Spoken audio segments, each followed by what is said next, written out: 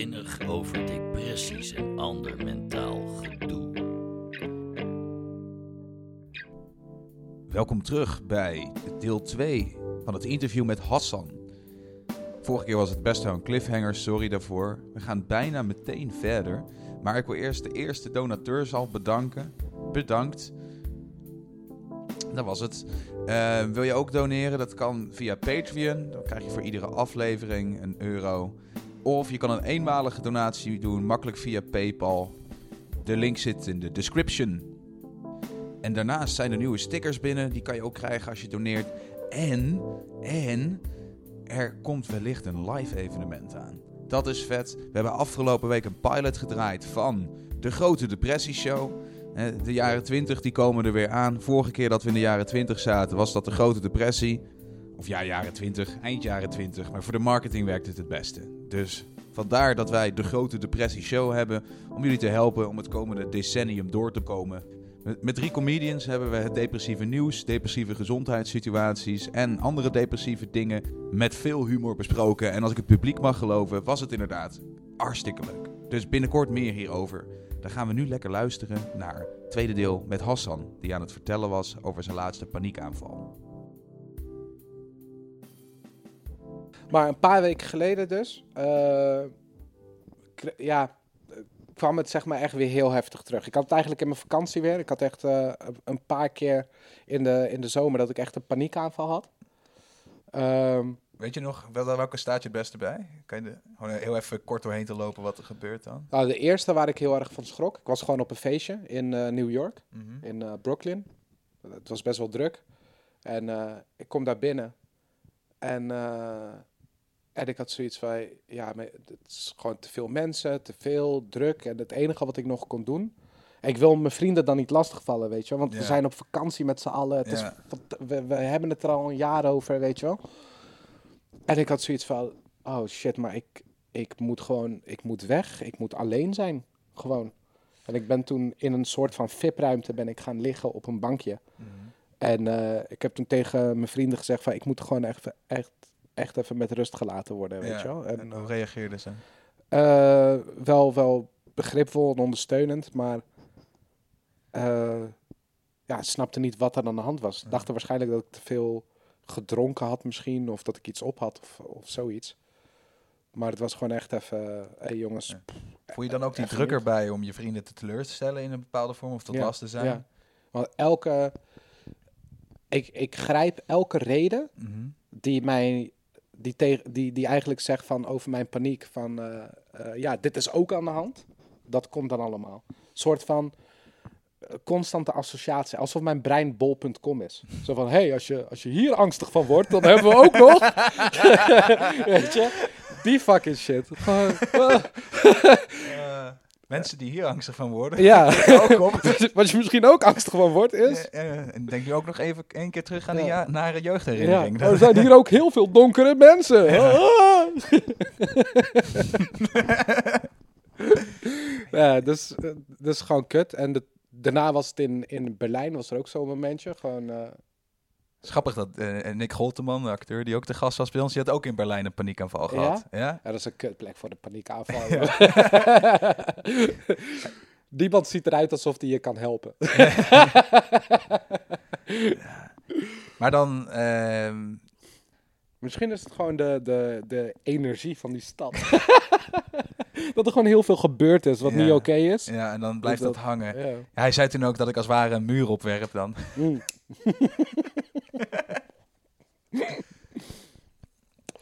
Ja, nee, dus dat. Dus 2 weken geleden was het ook weer een keer zo baf. En ik dacht echt dat ik lekker bezig was, man. Ik kwam terug uit Berlijn. Ik begon met sporten. Ik heb zo'n abonnement op OneFit. Dus ik kan allerlei verschillende dingen doen. Dat is geniaal voor een ADHD'er. Ja. Dus de ene dag yoga en dan kickboksen. Beetje afwisselend. Ja. Maar dat is zo raar, want wat je zegt van, ik dacht dat het lekker ging. Dus je kon gewoon opstaan, je ging sporten, et cetera. Ja. Ik at gezond. Ik was gewoon zo van, oké, geen... Je kijkt me ook echt aan alsof dat super uniek is. Dude, ja man. Als je me een beetje kent, zo, wat? Gezond? Wat? Ja, ik was echt op dingen aan het letten, man. Echt avocado en zo. En ik had allemaal filmpjes. Echt gezond. Avocado en zo. Ik had echt filmpjes gekeken van, ja, nee, maar goede... Quinoa en bulgur. I swear to fucking god, ja. En Ja. ik dacht zo... Ik leerde eerst van, je moet je lichaam trainen om dat lekker te vinden. Ja. Als je dat op een gegeven moment vaak genoeg eet, dan vanzelf dan lekker gaat je vinden, lichaam ja. dat willen. Dus ik dacht, oké, dat is eentje. 2, een goede dieet. Dat zit hem in de afwisseling. En ik dacht van, oké, ik moet gewoon goede dingen binnenkrijgen en Ja. shit. Dus ik ben helemaal losgegaan op goede voeding, sporten. Ik dacht, ik ga gewoon actief aan de slag. Ja. En ik ga er tegen vechten. Ja, precies. En dat was- Alle dingen doen die je in al die jaren geloord. En want je moet sporten, je moet Ja. slapen, je niet te veel zuipen. Ja. Maar dat was, ik denk dat dat ook een fout is. Gewoon de mentaliteit van, ik ben er tegen aan het vechten. Het is niet alsof je daar rustiger op wordt of zo. Maar je zei wel dat je 2 weken het gevoel had dat het goed ging. Ja. Nee. Voor deze 2 weken. Sorry. Oh. Het ging echt 2 maanden goed. Laat ik het zo zeggen. Oh, Ja. maar dat was 2 maanden lang heb jij gezond gedaan en al die dingen bedoel je? Ja. En toen dacht je van, hé, ik heb het onder controle. Ja. Dan kwam je terug uit Berlijn. Nee, volgens mij ben ik mijn verhaal echt helemaal door elkaar aan het gooien nu. Ja, ik probeer de timeline een beetje. Oké, laat ik het zo zeggen. Ik kwam terug uit Berlijn. Ja. Ging sporten en zo, weet je, Ja. ook met andere comedians Ja. en zo, weet je wel. Zo lekker actief zijn, gezond eten. Dus even een tijdje was ik echt heel goed voor mezelf aan het zorgen. Ja. En dat is een paar maanden aan de gang. En nu Ja. zo'n 1,5 à 2 weken geleden, Toen soort het... toen kwam ik echt weer bonk. Toen kwam ik echt weer ergens terecht. En ik ben er eigenlijk echt al een paar dagen mee bezig, maar ik weet niet wat de trigger is. Ik weet niet wat er gebeurd is, waardoor ik in één keer weer daar zat. En ben je dan ook gefrustreerd? Van, ik dacht dat ik alles goed aan het doen was. Ja. Zeker aan de hand, ja. En want wat kan je nog meer doen dan die dingen die je noemde? Snap je? Zo van, maar als het allemaal zo hard werken is, om gewoon, om je een beetje normaal te voelen. What the fuck? Is de moeite niet waard, zeg je dan? Snap je? Ja. Word je dan wanhopig? Wanhopig. Ik weet niet of wanhopig het juiste woord is. Ik ben nu op een punt dat ik denk van oké, ik weet dat dit er is. Ik moet het accepteren. Het is gewoon aan de hand. En dan, ik durf het nu ook te delen met mijn vrienden, weet je wel. Zo van, hey, hoe voel je je? Normaal gesproken was het, ja goed, hey, hoe is het met jou, weet je wel. Dus het is altijd de dude die ik ben of zo. En nu heb ik zoiets van, hey, weet je, ik voel me zwaar kloten. Ik zit weer in zo'n dip. Ja. En ze mogen ervan vinden wat ze willen. Maar daar ben ik dan niet mee bezig. Dan heb ik het in ieder geval even geuit. En dan weten hun dat ze niet de hele tijd aan me moeten trekken van... Hey, doe eens vrolijk. Hè? Ja. Wat is er aan de hand? Hè?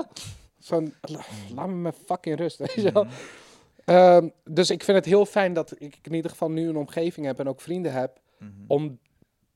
In het begin was het heel moeilijk ook om daar begrip voor te krijgen of zo. Want het voelt alsof mensen je niet serieus nemen. Ja, we hebben toen de aflevering met Edson. Die heeft natuurlijk, laten we zeggen, niet-westerse roots. Heb jij in je omgeving ook niet-westerse culturen waar je die moeilijker die acceptatie vindt? Ja en nee. Ik heb geleerd dat mijn eigen beeld erbij was. En het heeft ook te maken met hoe je op bent gegroeid. Want zeker vroeger was het niet aan de hand. Maar ook je omgeving groeit. Ook je omgeving wordt volwassen. En, Dus vroeger moest je stoer doen? ja, maar als jij vrienden hebt, zeg maar, van 20 jaar geleden...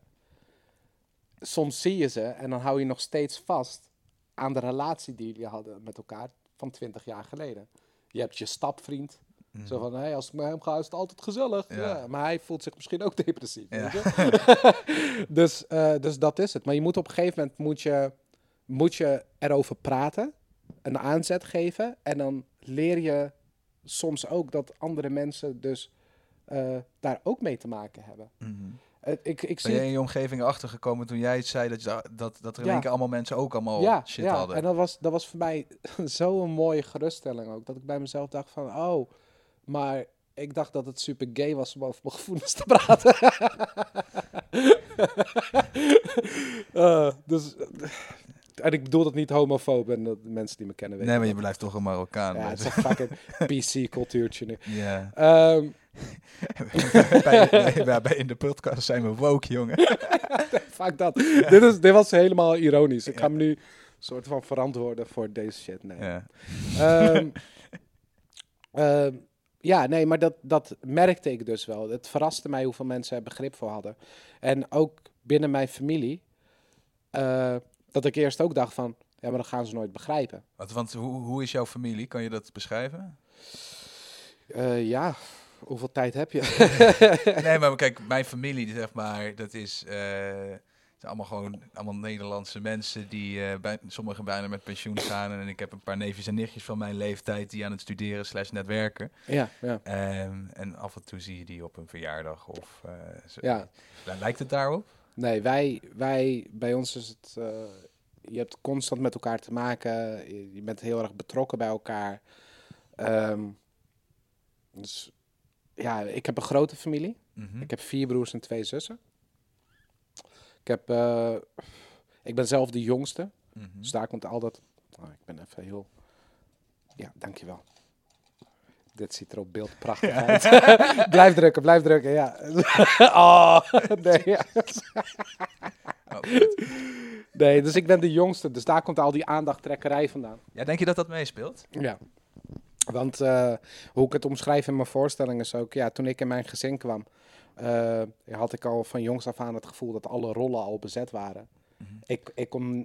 Jij was nummer 7. Ja. Maar denk je niet dat nummer 6 ook het gevoel had van... best wel druk hier al? Ja, maar hij heeft het goed gedaan, man. Hij was de rationele, slimme dude, weet je wel. Like, hij is mij zonder ADHD. Dus gewoon succesvol en zo.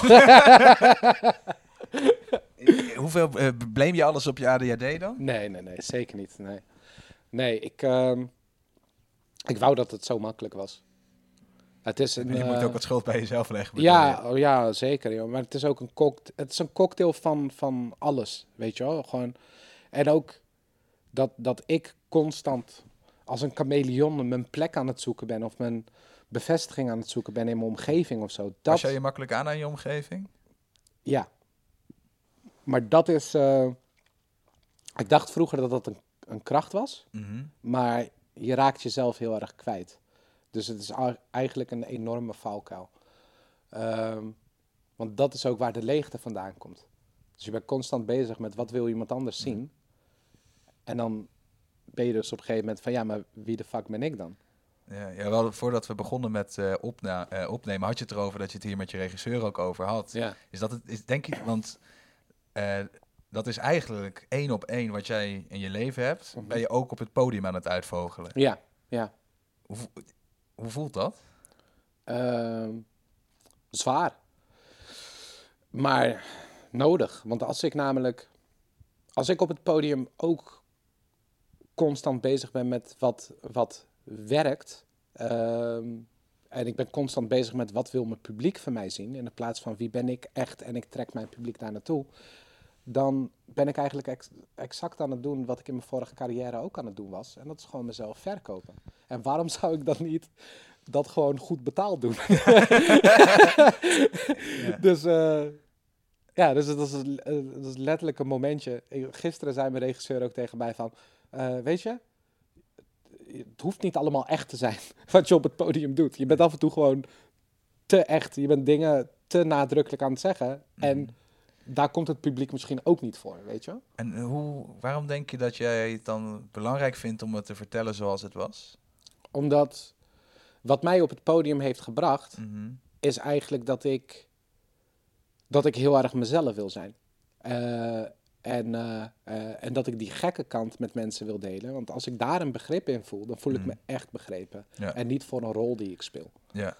En dat is heel... Ik vind dat heel mooi van iets wat ik zelf creëer. Dat erin zit. Want ik heb het ook met de comedians die ik heel erg waardeer. Hoe ik moet het geloven ergens. Ik moet iemand zijn frustratie geloven, weet je wel.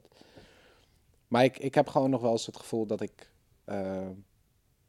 dat ik nog ergens doorheen aan het stompen ben om dat te doen. En het moment dat ik daar kom, dat ik me vrij voel, die momenten, Ja. dat is zo tof. Dan vlieg je ook echt. Dan zweef je. Dan ben je even ergens anders. Dan ben je echt in het moment. Dan ben je in het hier en nu. En dan ben je echt aan het spelen en niet je tekst aan het opzeggen. Exact. En je probeert dus nu om dat steeds vaker te kunnen triggeren. Ja. En het lukt af en toe. Mhm. En dat zijn prachtige optredens. Maar ik wil dat leren. Ja. Ik wil dat snappen. Want nu vind ik wel opmerkelijk als in van... Je zit hier best wel hoopvol op de bank. En best wel geestig. En dat is natuurlijk eigenlijk dat je op dit moment niet in de meest florisante periode van je leven zit, zeg je eigenlijk, hè? Ja, maar ik moet ook zeggen in dit gesprek, en ik ben er zelf ook wel een beetje verbaasd over. Ik merk het verschil tussen wanneer ik mezelf voor de gek aan het houden ben, als ik aan het praten ben. In dit gesprek? In dit gesprek. En wanneer ik gewoon even vrij aan het zijn ben en gewoon ook even aan het meezoeken ben van ja, wat de fuck is er nou eigenlijk aan de hand, weet je wel? Weet je, wanneer heb je niet helemaal iets, wanneer heb je iets een beetje verdraaid of dat je je aangepast hebt? In het begin. Op een gegeven moment zei ik toch iets dat ik bij mezelf dacht van, jezus, wat ben ik dat nou op een zakelijke manier aan het formuleren? Ja, precies. Toch? Ja. Dat is ook een moment dat ik me realiseerde van, daar ga ik weer. Ja. Snap je wat ik bedoel? Waar komt die drive vandaan om dan toch aan te passen? Pleaser waarschijnlijk een beetje. Ja, oh, ben je een pleaser? Ja. Weet je waar dat vandaan komt? Ja, kijk, het begin ging ook een beetje over hoe mijn jeugd is gelopen. Mm-hmm. Ik ben op een gegeven moment om mijn 15e van school afgegaan. Ik heb daarna allemaal uitzendbureaubaantjes gehad. En daarna keerde ik om naar... Oké, maar wat als ik nou eens een keer naar mijn omgeving ga luisteren? Mm-hmm. Wat als ik nou ga doen wat ze van mij verwachten? Wat dan? En toen bleek ik op een hele manipulerende manier dat best wel te kunnen. Mm-hmm. Dus mijn hele carrière begon toen ik solliciteerde bij een brillenzaak. En ik liep daar naar binnen. Echt was het Hans Anders of niet? Ja. Echt? Ja, en ik zweer het. Ik was net ontslagen bij een bedrijf, Mm-hmm. bij een fabriek. Wat fucking nutteloos werk moesten we daar doen. We moesten labels van printers afschrapen en een ander labeltje erop doen, omdat dat in het Westen beter verkocht en zo. Dus we moesten van Oki printers moesten we HP maken. Ik weet niet of dit bedrijfsgevoelige informatie is, maar anders knip het er maar uit.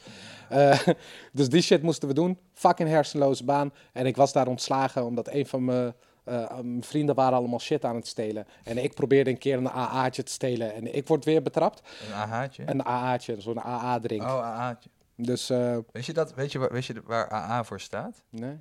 Oh, dat zag ik laat staan. After Activity Drink. Oh, wauw. Ja, dat is... nou ja, ga maar verder. Dat was geen drankje voor mij dan, want veel activity zat er niet in.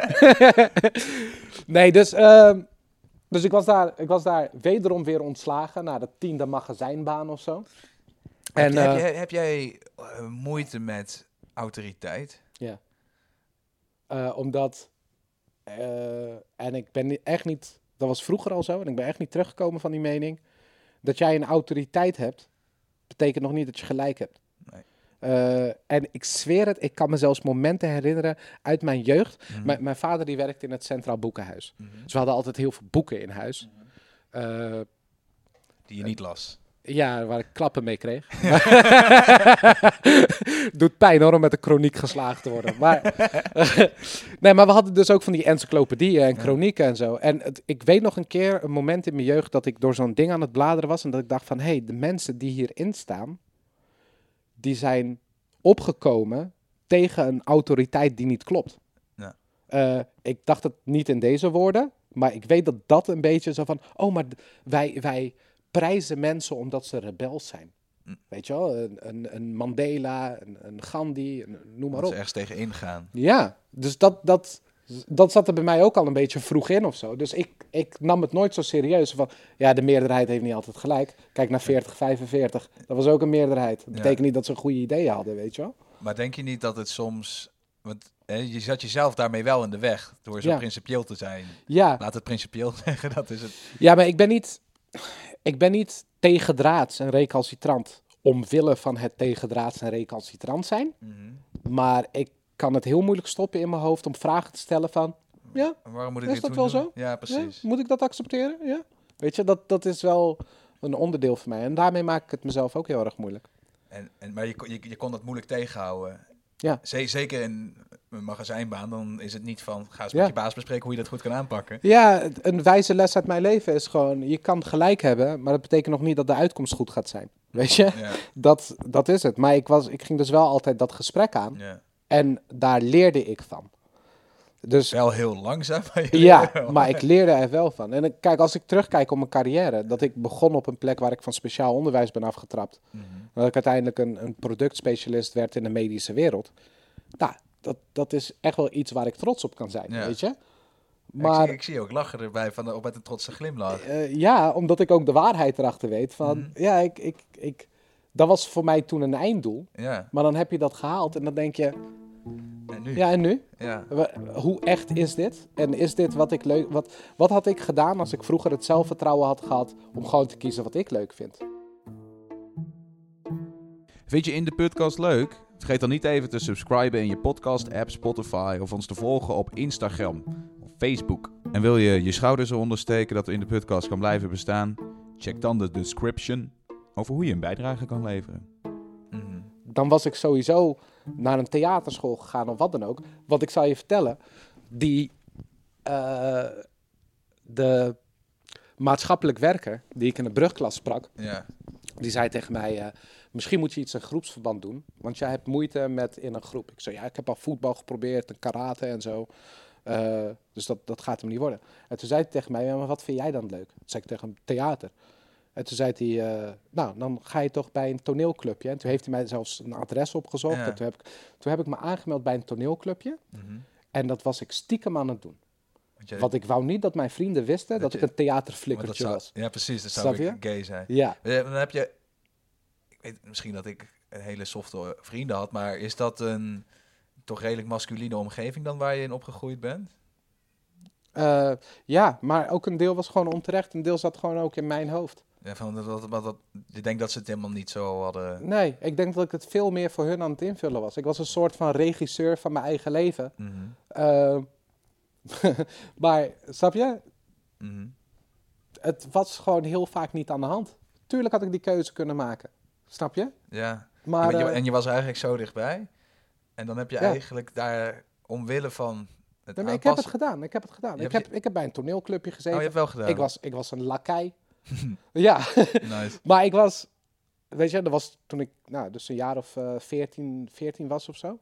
15, I don't know. Dus dat heb ik toen gedaan.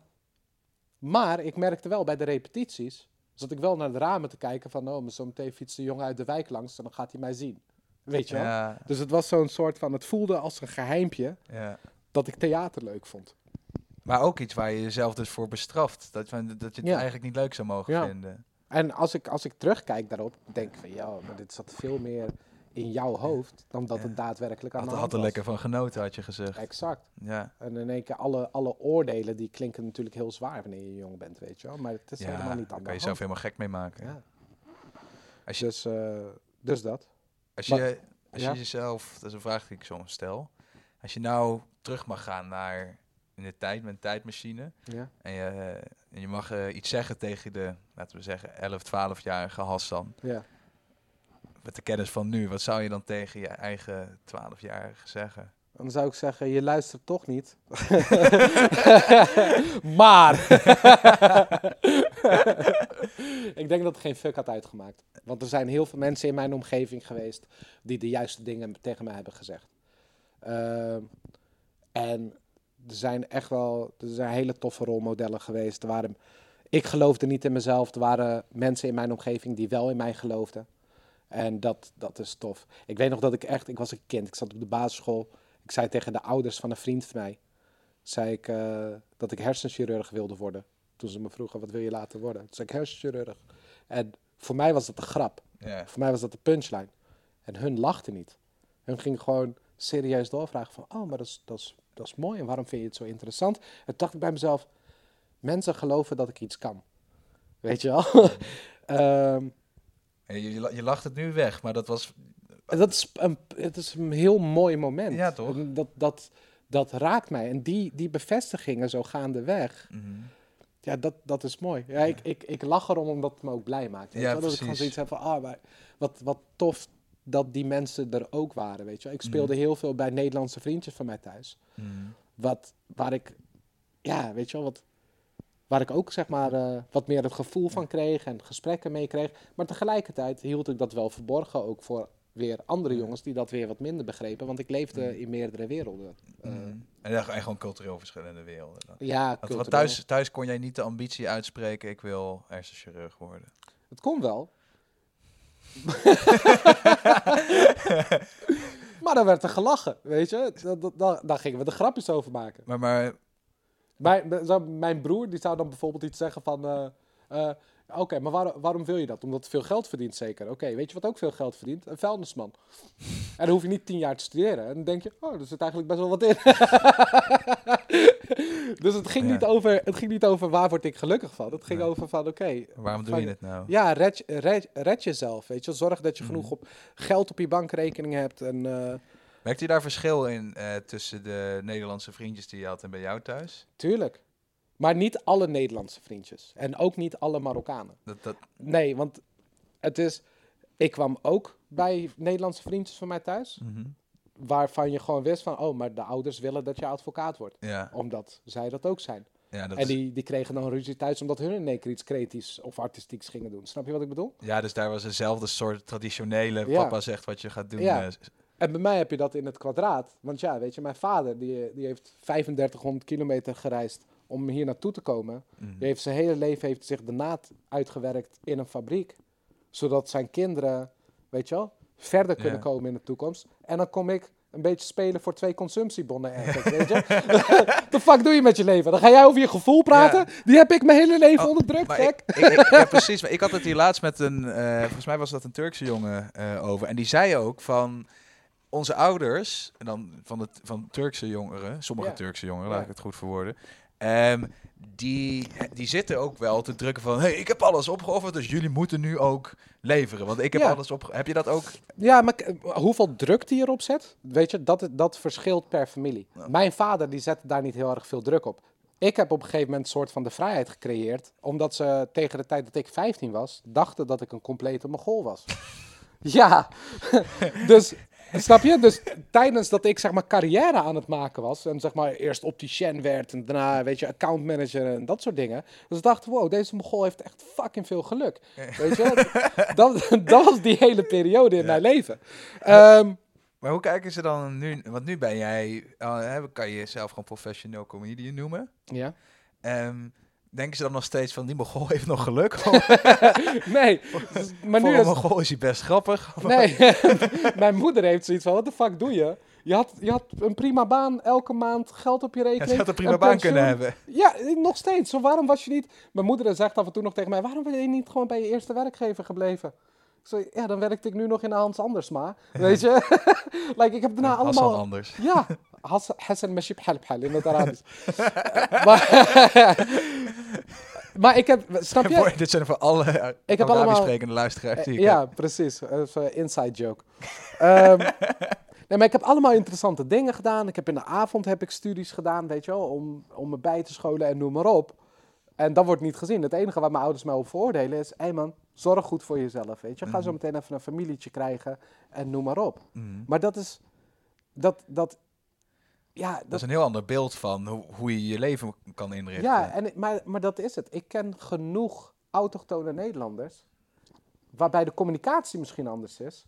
maar dezelfde onderliggende toon. Zo, waarom zou je voor iets kiezen? Waarom ga je filosofie studeren, mijn lieve zoon? Ik bedoel, er is toch geen baankans in? Je zegt exact hetzelfde. Ja. Alleen bij ons komt het met meer gevoel uit. Wat doe je? Waarom ga je filosofie studeren? Snap je wat ik bedoel? Dus je krijgt de woorden en de emotie krijg je gelijk cadeau. En dat is heel erg een cultuurverschiltje ook wat ik merkte op de basisschool ook. Waardoor ik me op school ook minder goed begrepen voelde. Ik kon dingen met passie zeggen... er enthousiast over zijn. En ik kreeg te horen, je moet dimmen, je moet je inhouden. Zo, waarom? Je moet je, snap je? Dat was ook een ding, dat je merkt dat je anders bent, constant. En dat is, je culturele identiteit is ook een onderdeel van de overcompensatie. Maar het heeft niet alleen te maken met uit welke cultuur jij komt, maar het heeft ook te maken met in welke cultuur jij leeft en wat het algemene beeld is, wat jij denkt dat dat cultuur voor jou heeft. Want als je als kind iets hoort als, de islam is een belachelijke cultuur. Weet je wel? Of de Marokkanen problemen, dit en dat. Ja. Jij gaat op een gegeven moment in de spiegel kijken en je denkt, dat is wie ik ben. Dus je kan twee dingen denken. Of je zegt, ik heb scheid aan de maatschappij. Of je denkt, ik ga hun laten zien dat het anders kan. Maar dan draag je ook een last op je schouders. Ben jij die last gaan dragen dan? Ik heb allebei gedaan. Ik heb een middelvinger opgestoken naar de maatschappij. Tot mijn 17e, 18e. Ik ben daarna de andere kant op gegaan. Ja. Om te laten zien van, nee, let maar op, ik ben wel slim en het kan wel anders. Ik kan het wel en dan kom je erachter van, ja, maar eigenlijk wil ik het niet. Exact. Ja. En ik wil nu de vrijheid weer om gewoon die fucking rebelse motherfucker te zijn. Maar want eigenlijk heb je 2 fases gehad dan van heel erg tegen afzetten. Of juist er op slinkse wijze in meegaan en van een systeem dan dat naar je hand te zetten eigenlijk. Ja, bij welke van die 2 voelde jij je prettigste? Geen van beide. Maar was het allebei even kut of was de ene iets kutter dan de andere? Laat ik zeggen, ik voelde me meer mezelf in mijn jeugd, maar mijn hele omgeving accepteerde dat niet van mij. Dat is hoe het voor mij voelde. Dus het is alsof mijn creativiteit niet begrepen werd. Maar dan kan het ook voorstellen dat het heel veel frustratie meebrengt. Van oké, dus als ik me aanpas is het wel goed, maar dan voel ik me niet mezelf. Dat je dan eigenlijk nog een dikkere fuck you gaat krijgen. Eigenlijk wel. Maar de fuck you is op een gegeven moment veranderd in een... maar wat als ik me nou helemaal loskoppel van dat? Wat als ik mezelf nou niet zie als een culturele identiteit, maar gewoon als een identiteit? Gewoon als Hassan. Gewoon als Hassan. Ik ben gewoon Hassan, punt. En ik betaal eerste rangs belasting. Ik ga geen tweede rangs burger zijn. Maar dat is echt zo'n one-liner uit de politiek? Of meen je dit echt? Nee, dit meen ik. Zo van, weet je, zo Nederlands ben ik dan ook alweer. Geef me maar korting op mijn belasting en dan ga ik... dan wil ik zo behandeld zijn. Nee, maar ik bedoel... wat ik ermee bedoel te zeggen is... het heeft mij ook een beetje een helikopterview gegeven op hoe mensen... Weet je wat de kloof is tussen culturen en mensen? En dat is eigenlijk het grootste probleem. Het is gewoon het onbegrip naar elkaar toe en zo. En ik wil mezelf daar los van zien. Maar tegelijkertijd... Het kan niet. Weet je wel? Ik bedoel, mensen zien me in eerste instantie toch als een Marokkaan. Ja. En dat brengt met zich mee... Een bepaalde associatie. Ja, maar dat ik me ook verantwoordelijk voel ergens. Om die associatie ongedaan te maken? Of? Ja, en dat is niet oké. Dat geeft geen rust. Nee. Weet je? Dan ben je de hele tijd bezig met wat jij denkt wat anderen van jou vinden te compenseren. Precies. En ik weet dat het niet oké is voor mij. Ik weet dat het niet oké is, maar het is gewoon aan de hand.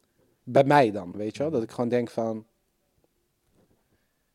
Waar voelde jij meer onbegrip? Zeg maar, is het dat culturele verschil of vanuit die depressie met je omgeving? Is deze vraag duidelijk? Nee. Nee, je zei dat je onbegrip ervaren van beide kanten. Dus van de ene kant eigenlijk van, kan ik Nederlandse cultuur zeggen en jouw Marokkaanse cultuur? Of is dat... Ik heb het idee dat ik het daarmee tekort doe eigenlijk. Ik denk dat ik snap wat je zegt. En dat je aan de andere kant ook toen jij vanuit je depressie wilde gaan praten, dat daar ook onbegrip kwam. Ja, maar je krijgt van allebei de kanten krijg je onbegrip. Maar het wordt gewoon anders gecommuniceerd naar je. Want een soort van passieve, ik begrijp je wel, maar dat je niet voelt dat iemand je begrijpt, is net zo onbegripvol als iemand die zegt, wat ouwe hoor je joh, ga gewoon een beetje sporten. Zijn jouw psychologen, zijn die allemaal witte Nederlanders geweest? Ja. Alleen de maatschappelijk werker in eerste instantie, die niet. Maar ik denk ook, want dat is het ook.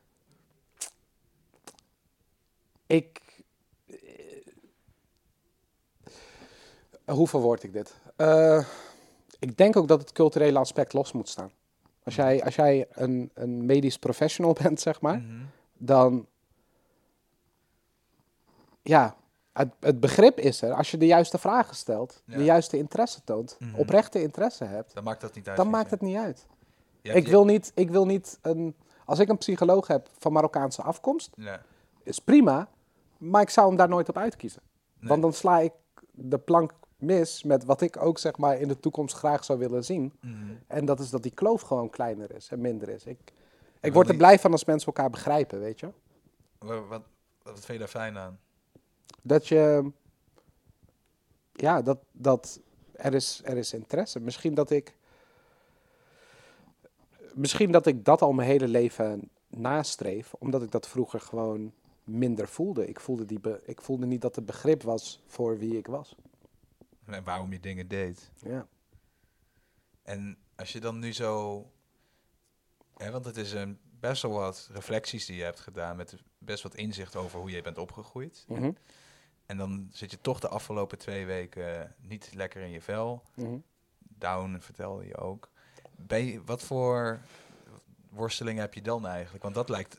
Je kan het zo goed verwoorden. Ja. Waar zit die de hedendaagse downheid dan eigenlijk in? Zit die ook nog in dat stuk? Van ik voel me niet begrepen? Ik weet het niet. Dat is het hele ding. Wat ik heb geleerd over mezelf is... Je kan het weten, maar dat lost het nog niet op. Het is een gevoel die niks te maken heeft met hoeveel je erover weet. Weet je wel? Het is gewoon aan de hand. En wanneer ik het leer accepteren, dan wordt het beter. Dan wordt het minder en dan gaat het hopelijk weg en dan komt het wel een keer terug. Maar het moment dat ik er tegen ga vechten met kennis... Ja. Oh, maar ik moet het snappen en ik moet weten hoe het zit en noem maar op. Dat is dezelfde discrepantie die ik op het podium jarenlang heb. Ja. Ja, maar ik moet snappen wat werkt. Ik moet snappen waarom mensen lachen, want dan voel ik me beter begrepen. Ja. Maar dan ben je alles op rationeel niveau aan het doen. Terwijl de bevestiging die je zoekt, is dat je je vrij voelt, dat je jezelf bent. En dat mensen zoiets hebben van... Ja. Ik kom niet uit een Marokkaans gezin, maar ik snap dat. Ja. En, Gewoon op menselijk niveau. Ja, op menselijk niveau. En zo van, ja, maar mijn vader die zette die druk ook op mij. Ja. Weet je wel? Dat is interessant. Kijk, mijn moeder, die heeft ook last van paniekaanvallen. Heel erg heftig. Maar ik ben soort van nog de vertaling naar mijn ouders van... Hé, maar luister eens, dat is een wetenschap. Dat is ook een dokter. Ja. Je bent niet gek als je dat gaat doen. Weet je wel? Want Ja. er is een beetje een mentaliteit van... wat gaan mensen ervan denken? Snap je wat ik bedoel? Maar dat is het. Ik ben dus ook heel erg om mijn ouders aan het inpraten van... ja, maar zoek hulp. Want jullie hebben fucking veel meegemaakt, weet je wel? Oh, je ouders die hebben nog geen psychologische hulp gezocht bijvoorbeeld bij Mijn moeder wel. Oh, je moeder wel. Ja, mijn moeder wel. Maar dat heeft heel lang geduurd. En daar heb ik heel lang voor moeten zeiken. Eigenlijk. Doe dat nou een keer. Ga dat nou doen. Weet je wel? En nu gaat het ook beter met mijn moeder. Maar het is voor ons heel moeilijk om te snappen. Ja, weet je doet alles met je brein, man. Ja. Dus Maar terwijl juist dit een probleem is, iemand die zei dat laatst ook, van ja, je moet niet alles op willen lossen. Dat kan niet. nee. En ik weet dat nu eindelijk een beetje, maar dat, ja, wat weet je dan? Dan weet je nog steeds geen ene moer. Het enige wat je weet is, oh, nu heb ik paniekaanvallen. Ik moet even, ik moet het niet te veel op willen lossen. Nee. Accepteer dat het aan de hand is en deel het met je omgeving. Dat is in ieder geval een begin. En misschien moet ik nog steeds gaan praten met iemand, hoor. Want je zit nu niet bij een therapeut. Nee, ik heb een vriendin van mij die psycholoog is. Met wie ik af en toe sessies heb, zeg maar. Ja, sessies, we lullen. Ja. En ik omschrijf het als... Het zijn een soort van kleine vakanties in mijn hoofd. Want bij haar weet ik gewoon... Oh, maar er is echt geen oordeel. En het is echt chill. En ik kan gewoon lekker gek doen. En, snap je? En zij doet ook lekker gek en zo. Dus, weet je, dat vind ik heel chill. Dat zij er op die manier voor mij is. Voel jij je in dit gesprek ook vrij? Soms. Soms. Ja. Maar soms toch ook omdat er hier een opnameapparatuur en een camera staat. Ja, misschien is dat het. Dat af en toe dat er een stemmetje in mijn hoofd zegt van... Oh, wat gaan mensen hiervan vinden? Maar ja, te laat. Ik heb het al gezegd dan. Ja. Maar dat is constant. En dat stemmetje, dat is minder dan dat het voorheen was. Maar het moet gewoon nog veel minder worden. Ja. Dit was de 10e aflevering van In de Putcast. Super vet, dat wel, nummer 10. Dankjewel Hassan voor je openhartigheid. Roel Zevenburg bedanken voor de jingle. Het zou zomaar eens kunnen zijn dat dit de laatste aflevering van 2019 is. Maar ik heb alweer een lijstje met nieuwe mensen die ik wil gaan interviewen. Dus ik kom sowieso bij je terug. Heel erg bedankt voor het luisteren. Vergeet niet te subscriben. Vergeet niet te liken. Vergeet niet te doneren. En onthoud, iedere dag dat je jezelf niet vermoordt is een dagje dichter bij de dood. En bel 113 als je er echt aan denkt. Tot ziens. In de Putcast. Lichtzinnig over depressies en ander mentaal gedoe.